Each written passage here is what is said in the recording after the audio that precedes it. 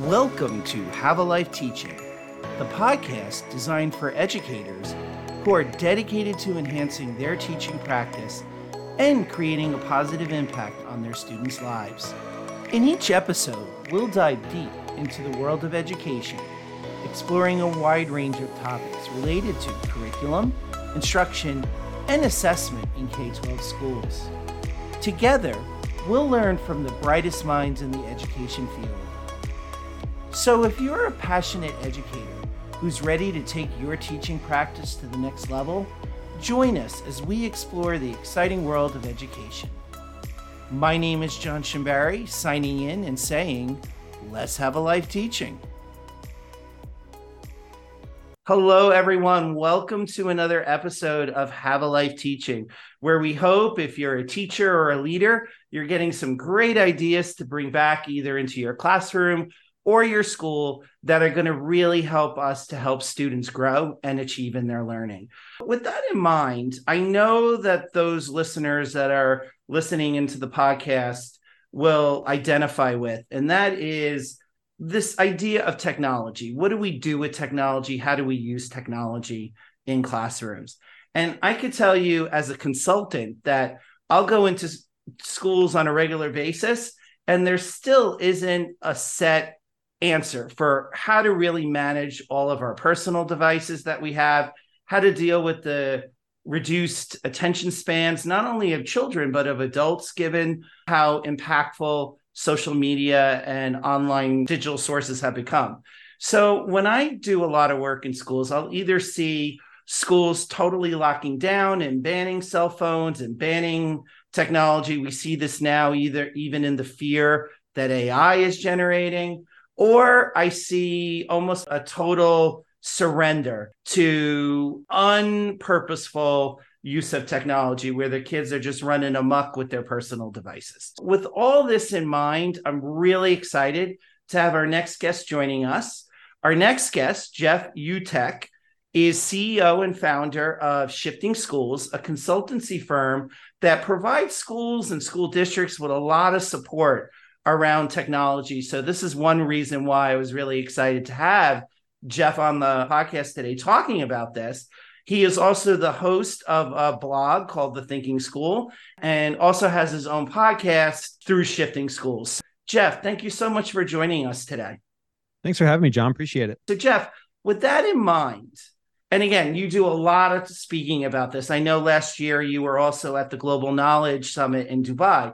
You're speaking not only to a lot of educators in the States about the use of technology and particularly cell phones in the classroom, but you are also speaking internationally on this topic. Could you tell us a little bit how you got involved in education to begin with, and how did the proper use of technology become your area of interest? Well, again, thanks for having me. I appreciate it. And it's always great to have a conversation, especially in the era that we are in right now, where it seems like the topic on everybody's mind is AI, and maybe we can get into that a little bit. I come from a family of educators. My dad was a FFA welding teacher, biology teacher at a high school, and my mom retired as an elementary school principal. We also grew up on a farm with about 15 to 1,700 acres, depending on the year. And like most family farms, you have three boys, but the farm only support one of them. So, we rock, papered, scissored, and the middle boy got the farm. So the other two became teachers. So my younger brother's a band teacher as well, a music teacher down in the city, not far from me here. I was 17, actually, when I decided I wanted to be a teacher. I got to do some pretty incredible things. We won't go into that, where I actually was teaching classes while I was in high school. And that led to some interesting ideas. And I just knew, fourth grade teacher, I always think of myself as a fourth grade teacher. That's my passion. That's my love. But really where it started was my second year of teaching. Here in the state of Washington, the Bill and Melinda Gates Foundation, we're giving away grants. And I applied for a grant my second year of teaching. So I'm all of, 24 years old at the time. And the grant was, because this is what we believed, it's 2001. And we believed, and the Bill and Melinda Gates Foundation believed, that if we had one computer to every 4 students in the classroom, we would change education, right? And some of you might remember this, like that was the thing. We just need one computer to 4 kids. We put the Apple IIes in the back of the room, and we tried to fill up classrooms with computers. And I got this grant, and the grant was fascinating because it gave one computer to every 4 kids. I went to my principal and I said, look, I know we're going to be overloaded in fourth grade. Just give me all the extra kids. I don't split them up between the two fourth grade class. I want all of them. So I ended up with 34 kids, which meant I got 7 computers in the classroom. But it also came with a laptop for the teacher and an LCD projector. And at the time, it was the only LCD projector in our building. Like this, like you just think about, we have LCD projectors everywhere now, but back in the day, I had the first ones. So that's where it really started, is I started thinking about, okay, well, what am I going to do with these computers and kids? And we did some incredible stuff back then. My kids were, in fourth grade, we were doing virtual stock markets and kids were learning to network them together. All the computers were known by their IP addresses. And we were doing some pretty incredible stuff. I still am in touch with some of those students today, and they still talk about some of the activities we were able to do. From there, that really sparked my interest in tech. We went overseas for a while. And while I was in Saudi Arabia, I talked to my principal into rolling out a one-to-one program. Exactly. From there, it just kept snowballing. I started the blog in 2005 when we moved to Shanghai and taught in Shanghai for 3 years, and started rolling out one-to-one programs across Asia in 2005, 2006.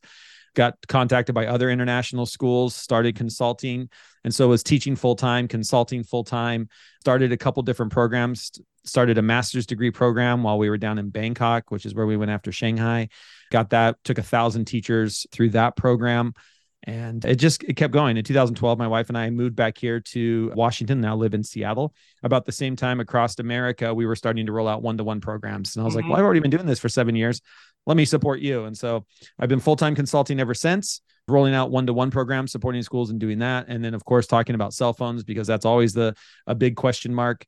And then the pandemic hit, and now we're doing AI stuff. It just keeps going. But I've twice presented the conference in Dubai. That's a UN sponsored conference. So it's a UN development program conference. I've been able to present there. I have also supported in rolling out one-to-one programs in the middle of Africa. There's some interesting things going on in the way the UN is switching their idea around what does it mean to be educated today.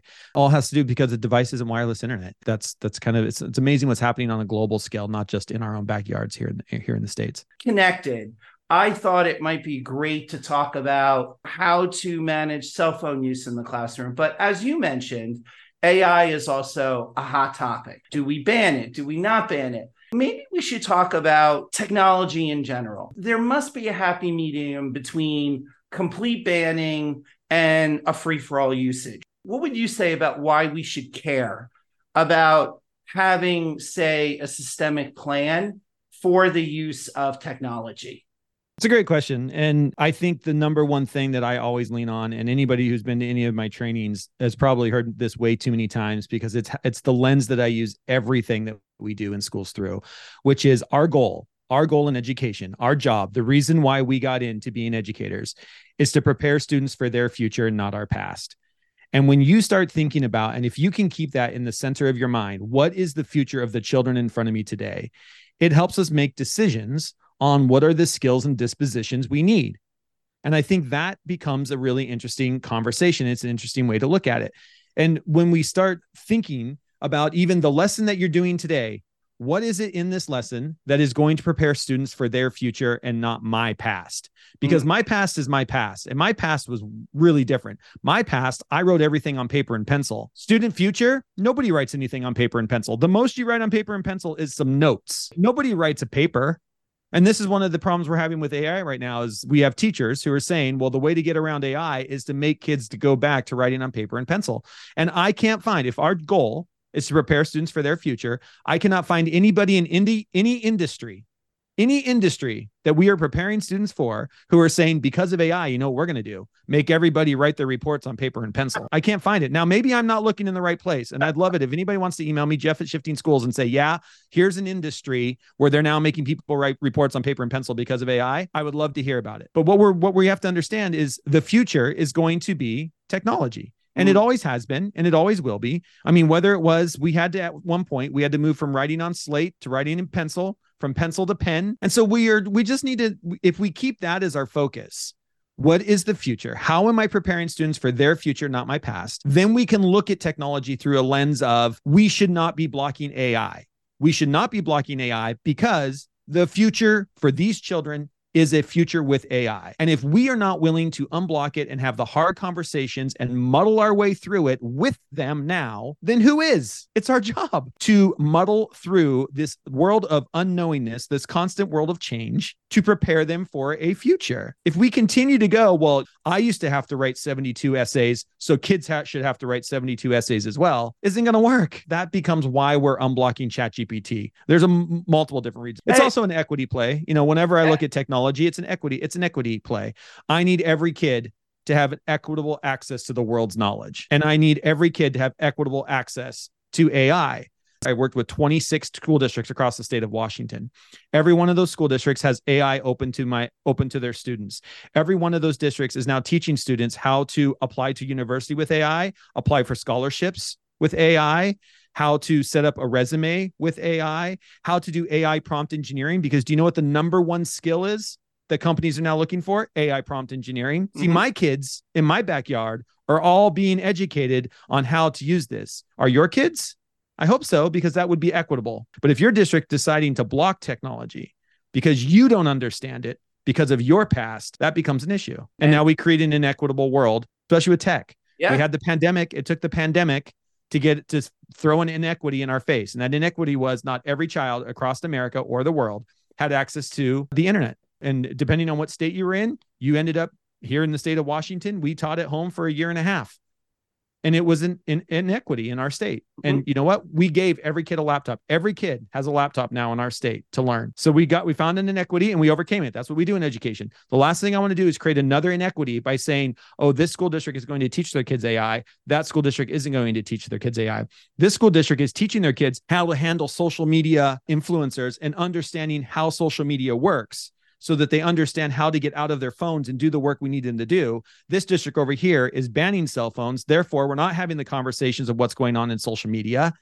We wonder why kids' depression is an all-time high. Anxiety is at an all-time high because nobody's having the conversation with the kids. I like the tie-in you make to one of the reasons why our kids might be struggling with mental health issues, as well as just coming off of the pandemic, and how really utilizing technology and understanding technology can hopefully mitigate the negative effects of social media. But also, too, to your point about AI and it really preparing students for the future, whether it's AI, whether it's cell phone usage, I think the common trend there, or the commonality there, is definitely how do we really help students understand these technologies? Because they are going to be a part of their lives moving forward. And in fact, they're going to see changes to technology exponentially. Even if the technology itself changes, how do we prepare students for a world where there will always be technological change at a pace that society has never actually had before? Even ChatGPT, if we look at that, what are they on the fourth, fifth generation of that already? Yeah. With all that in mind, Jeff, so you say that, and I agree with you, that we need to be preparing our students for their future, not our past.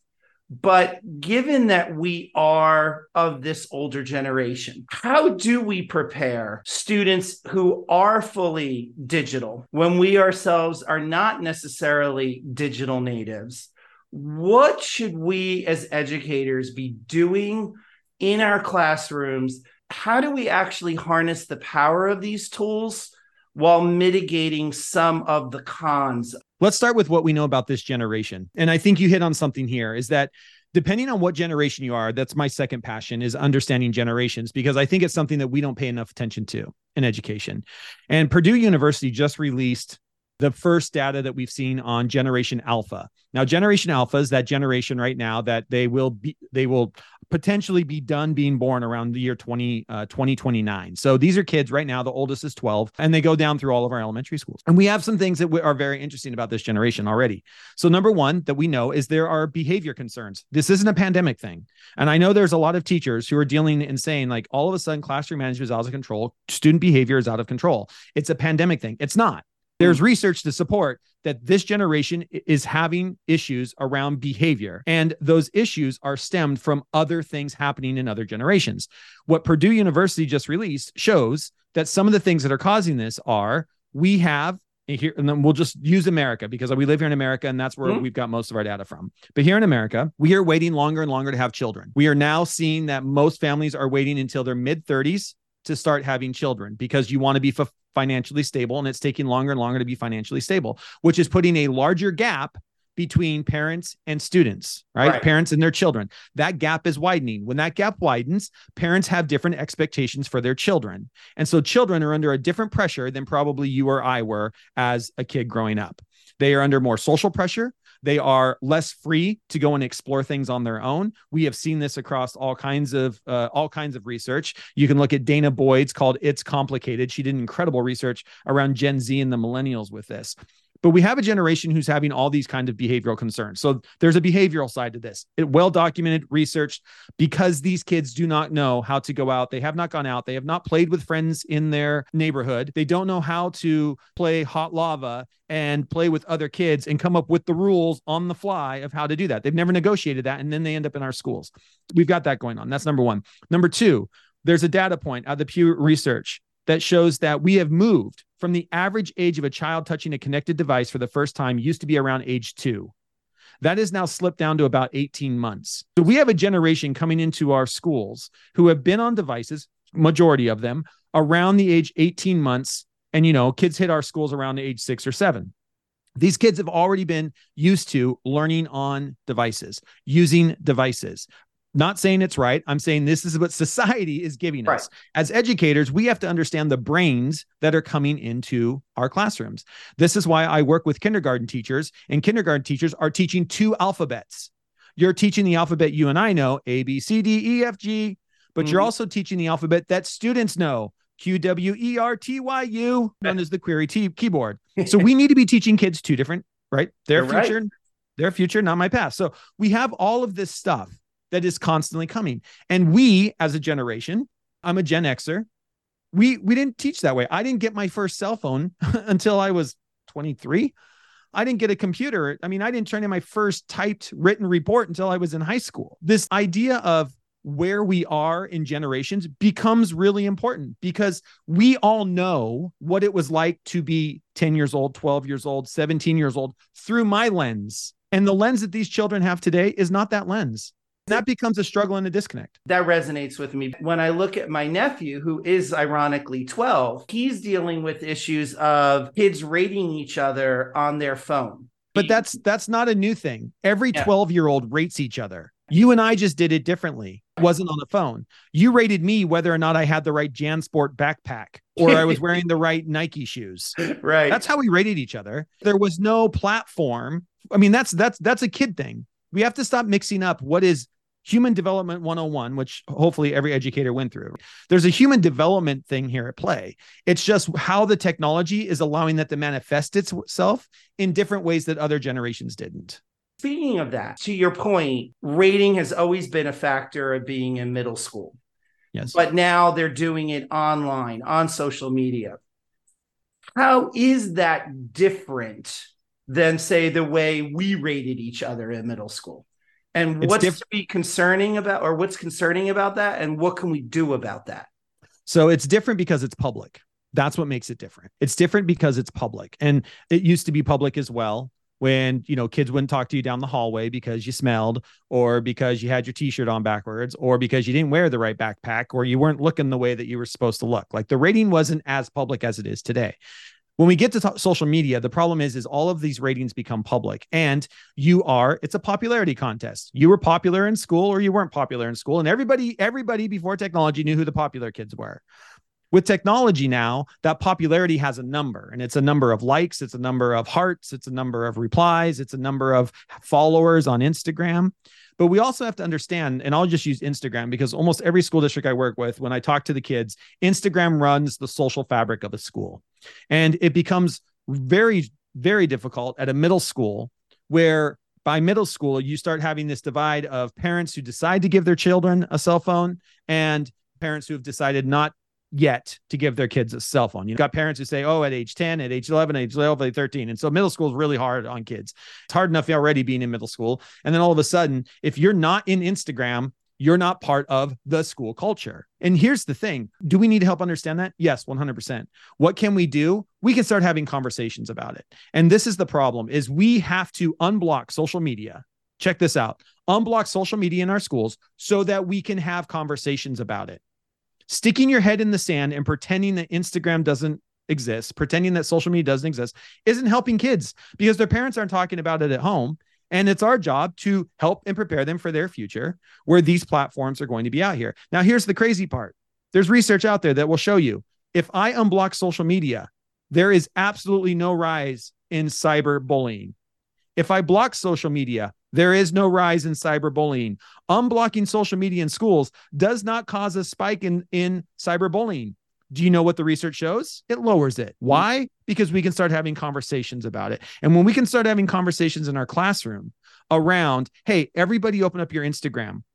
Everybody, I want you to find the first ad in your Instagram screen. Now we're going to look at this through, and I'm just taking the ELA class. We're going to look at this through tone. What tone is coming through that ad? What's the theme of that ad? What's the lighting like? We can go into science class. How did they get the lighting so there's no shadows behind them? What does that look like? And see, this is one of the things I need every middle school teacher to be supporting kids with, is helping them to understand that the ads that they see in their social media is targeted exactly to them. It's also why we are seeing eating disorders among girls on a rise, and we're seeing steroid use among men on a rise, young men on a rise in middle school, high school, because nobody is seeing the ads that child sees. And this becomes an issue. When you and I sit down and watch TV together, and if I'm your kid, John, and you and I sit down and watch TV together, you know all the ads I'm being exposed to. But see, in my social media account, nobody knows but me what ads I'm being to. We have to have ad recognition. Who is talking to these kids about, stop and look at that ad? Why is that ad targeting you? Why is that ad? Why are you seeing that ad right now? What do they know about you? What are they trying to sell you? What is their pitch? What's the theme? What's the tone? And that's the conversation. That's literacy. You want to teach literacy in 2023 and beyond? That's literacy. And what resonates there with what you're saying is that's targeting the social emotional learning piece. Kids understanding 100%. Life skills in terms of what they're seeing, what they're being exposed to, how they interpret that, analyze that. But that's also there's an academic piece to that too, especially if you are talking about the tone of the ad and the purpose and the evidence citing a claim. So to your point about not banning technology and social media, but then having those conversations, I could definitely see that connection between helping kids process socially and emotionally what they're being exposed to in a way, like you said, we were not exposed to, but also then using it as an academic learning moment as well. Stop having kids write essays and start having them make social media campaigns, because AI can write your essay. You know what AI can't do yet? Create a social media campaign for my Instagram account. Do you know what kids will not use AI for? My Instagram account. It's mine. But instead of doing an essay, then let's have kids create a social media campaign around stressors of a 7th grader, homework help tips for 9th graders. And we could set up a class Instagram account. They don't even have to put it on their personal one if they don't want to. And we will help kids speak a language, learn how to make content, because once you learn how to make a campaign, you understand how campaigns are being targeted towards you, because you're learning how to target them towards someone else. Switching gears a little bit, what should educators do then if we agree, and let's just go with the premise that we don't ban AI, what should educators be doing to help students use AI effectively? How can we actually help students augment and improve their communication skills through AI? So this is the work we're doing over at Shifting Schools. And if you go over to shiftingschools.com, up at the top, it'll say free guides. We've got a bunch of free PDFs to get teachers started. Or you can join us over at our network, camp.shiftingschools.com, where we're having all kinds of, there's over 100 educators there already who are just wrestling with these same questions. But I think the first thing that we do with teachers and with students is understand AI is a thought partner. And that's the words that we use. It's a thought partner. And we've taken kids through this. You can even have kids. One of the things, middle school, high school, I might have it do is I will give it a prompt. If I'm a teacher, I'll give it the essay prompt and ask ChatGPT to write a 5-paragraph essay on whatever the topic is. print it off and have the students take what ChatGPT wrote and actually look at the rubric that the kids are going to be scored on. The majority of the time, it writes it at about a C level. That's about as good as it gets. Now, at middle school, maybe a little bit higher. By high school, a C level. By university, don't even try, right? There's no way you can copy and paste this over. So that's number one. It's just, let's dig into it. And we call it starting your curiosity machine. My favorite thing is when teachers go to students and say, hey, we're just going to start playing. Open up ChatGPT, open up an AI, and just see what it can do. Don't be afraid of it. See what it can do. See what it can create, what it can't create, where are its limitations. Because once we know where the limitations are, then we know how far we can trust it. The second thing is to have kids look at the bias and how it can just make stuff up. They call them hallucinations. I call it lying. Kids understand lying more than they understand hallucinations. But I like to show kids that there is bias in its results. The easiest way, if anybody's doing this, the easiest way to get it to show its bias is to ask for a list. And when you ask for a list, it starts to make assumptions about things. So the easiest way, the one that I do with teachers, is I will say, give me a list of 5 must-read books for a high school teacher. And what happens is it'll give you a list and you can look at it through a critical lens. The first thing we look at is, what is the ethnicity of all the authors? How many male authors to female authors do you get? Look at the titles of the books it represents. And then you have to understand that this thing is pre-trained on an internet that was already biased.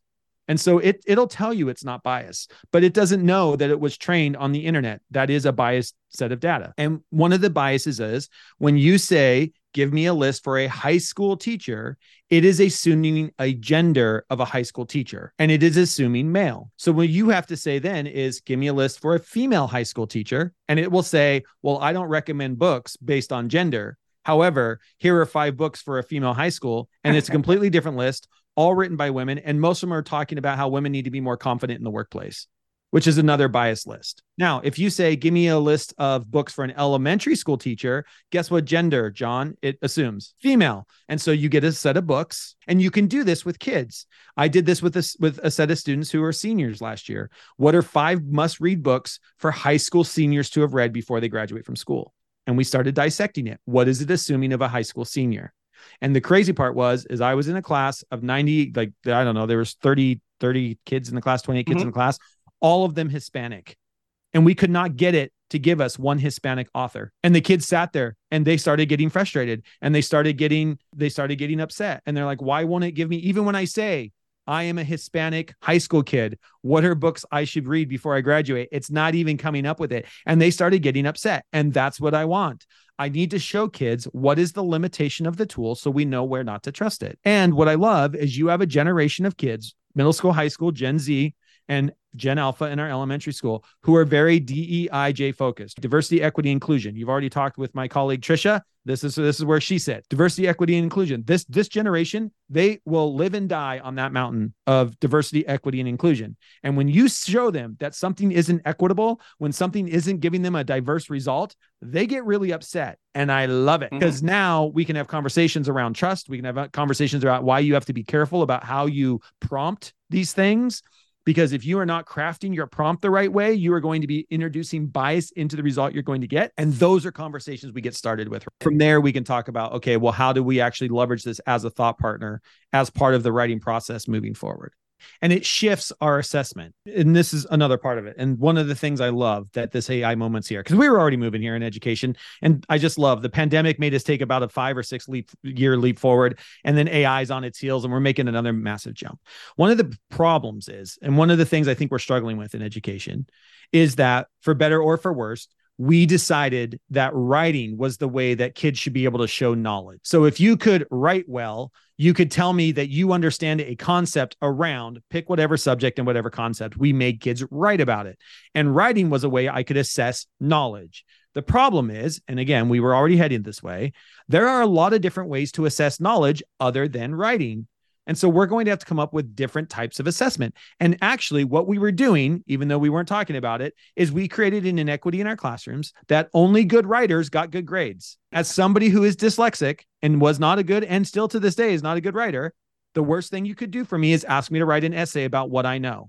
Tell me to give up and give a presentation. This is what I do for a living. I'll blow it out of the water. Ask me to write a 5-paragraph essay. I graduated with a 2.2. You can tell how that went. We got caught up in a situation where we were assessing the product of learning, not the process. If you were only assessing the essay, if you were only assessing the video, you missed the learning. See, the learning happens in the process of creating the product, not the product itself. I never grade the product. And I know that sounds horrible. I don't grade the product. I grade the rough draft. I grade the critical thinking. I grade the edits that students give each other. I grade the prompt that students give to AI to get the essay. I can look at a prompt that a kid gives, and I can tell you whether or not they understand the concept, if they have the knowledge needed to have it produce the essay that is going to come out the other end. I don't care about the essay. I need to know, do you have the knowledge? And I can find that in the process of learning, not the product. Jeff, where can people find you, learn more about your work? I know you talked about Shifting Schools. I'll clearly put that link on the show notes. Anywhere else, or any articles or any other podcasts you've done? Or you said you speak a lot. I know you speak a lot. Any talks you want to refer folks to? You can find everything over at jeffutecht.com. That's probably the other one. At jeffutecht.com, you can see all of the presentations that I've given or presentations I have coming up. I have over there also LinkedIn is an incomplete a list of talks that I have given. So if you go to YouTube and you type in Jeff Utecht, it's linked over on jeffutecht.com. You will find a playlist of all the talks, including one of the talks that I gave during the pandemic to the UN-sponsored conference, talking about Wikipedia, actually, on how that is the one website I think every kid everywhere in the world needs to know how to use. So that's probably at jeffutecht.com, shiftingschools.com. You can find our podcast, Shifting Schools, anywhere that podcasts are downloaded. We do a bunch of mini series. Right now, we're in a mini series on SEL. We just got done doing a mini series on esports in education. That's what I do with my co-host Trisha Friedman, who you already had on the podcast as well. So those are probably the two places: jeffutecht.com, shiftingschools.com. Of course, you can find everywhere on social media and anywhere else. But those are probably the two websites to go to and learn. And the Shifting Schools website's got so many resources. I really highly recommend headed over there. The newsletter that Trisha puts out every week comes with a free resource that is we call them ready to roll resources. You can take them and plop them right down into your school. A lot of them are SEL focused because that's Trisha's big focus. And a lot of them are around SEL and digital and media literacy because that's my focus. And so the two of us work together on creating resources. So shiftingschools.com and Shifting Schools podcast, anywhere you can find your podcasts are two great ways to connect with us. Thank you so much, Jeff, for your time today. This was very informative. Thank you. Thanks, John. Thank you for listening today. I hope you got some great tips that you can bring back into your teaching. Remember, have a life teaching without sacrificing your own. Also, don't forget to subscribe and be well.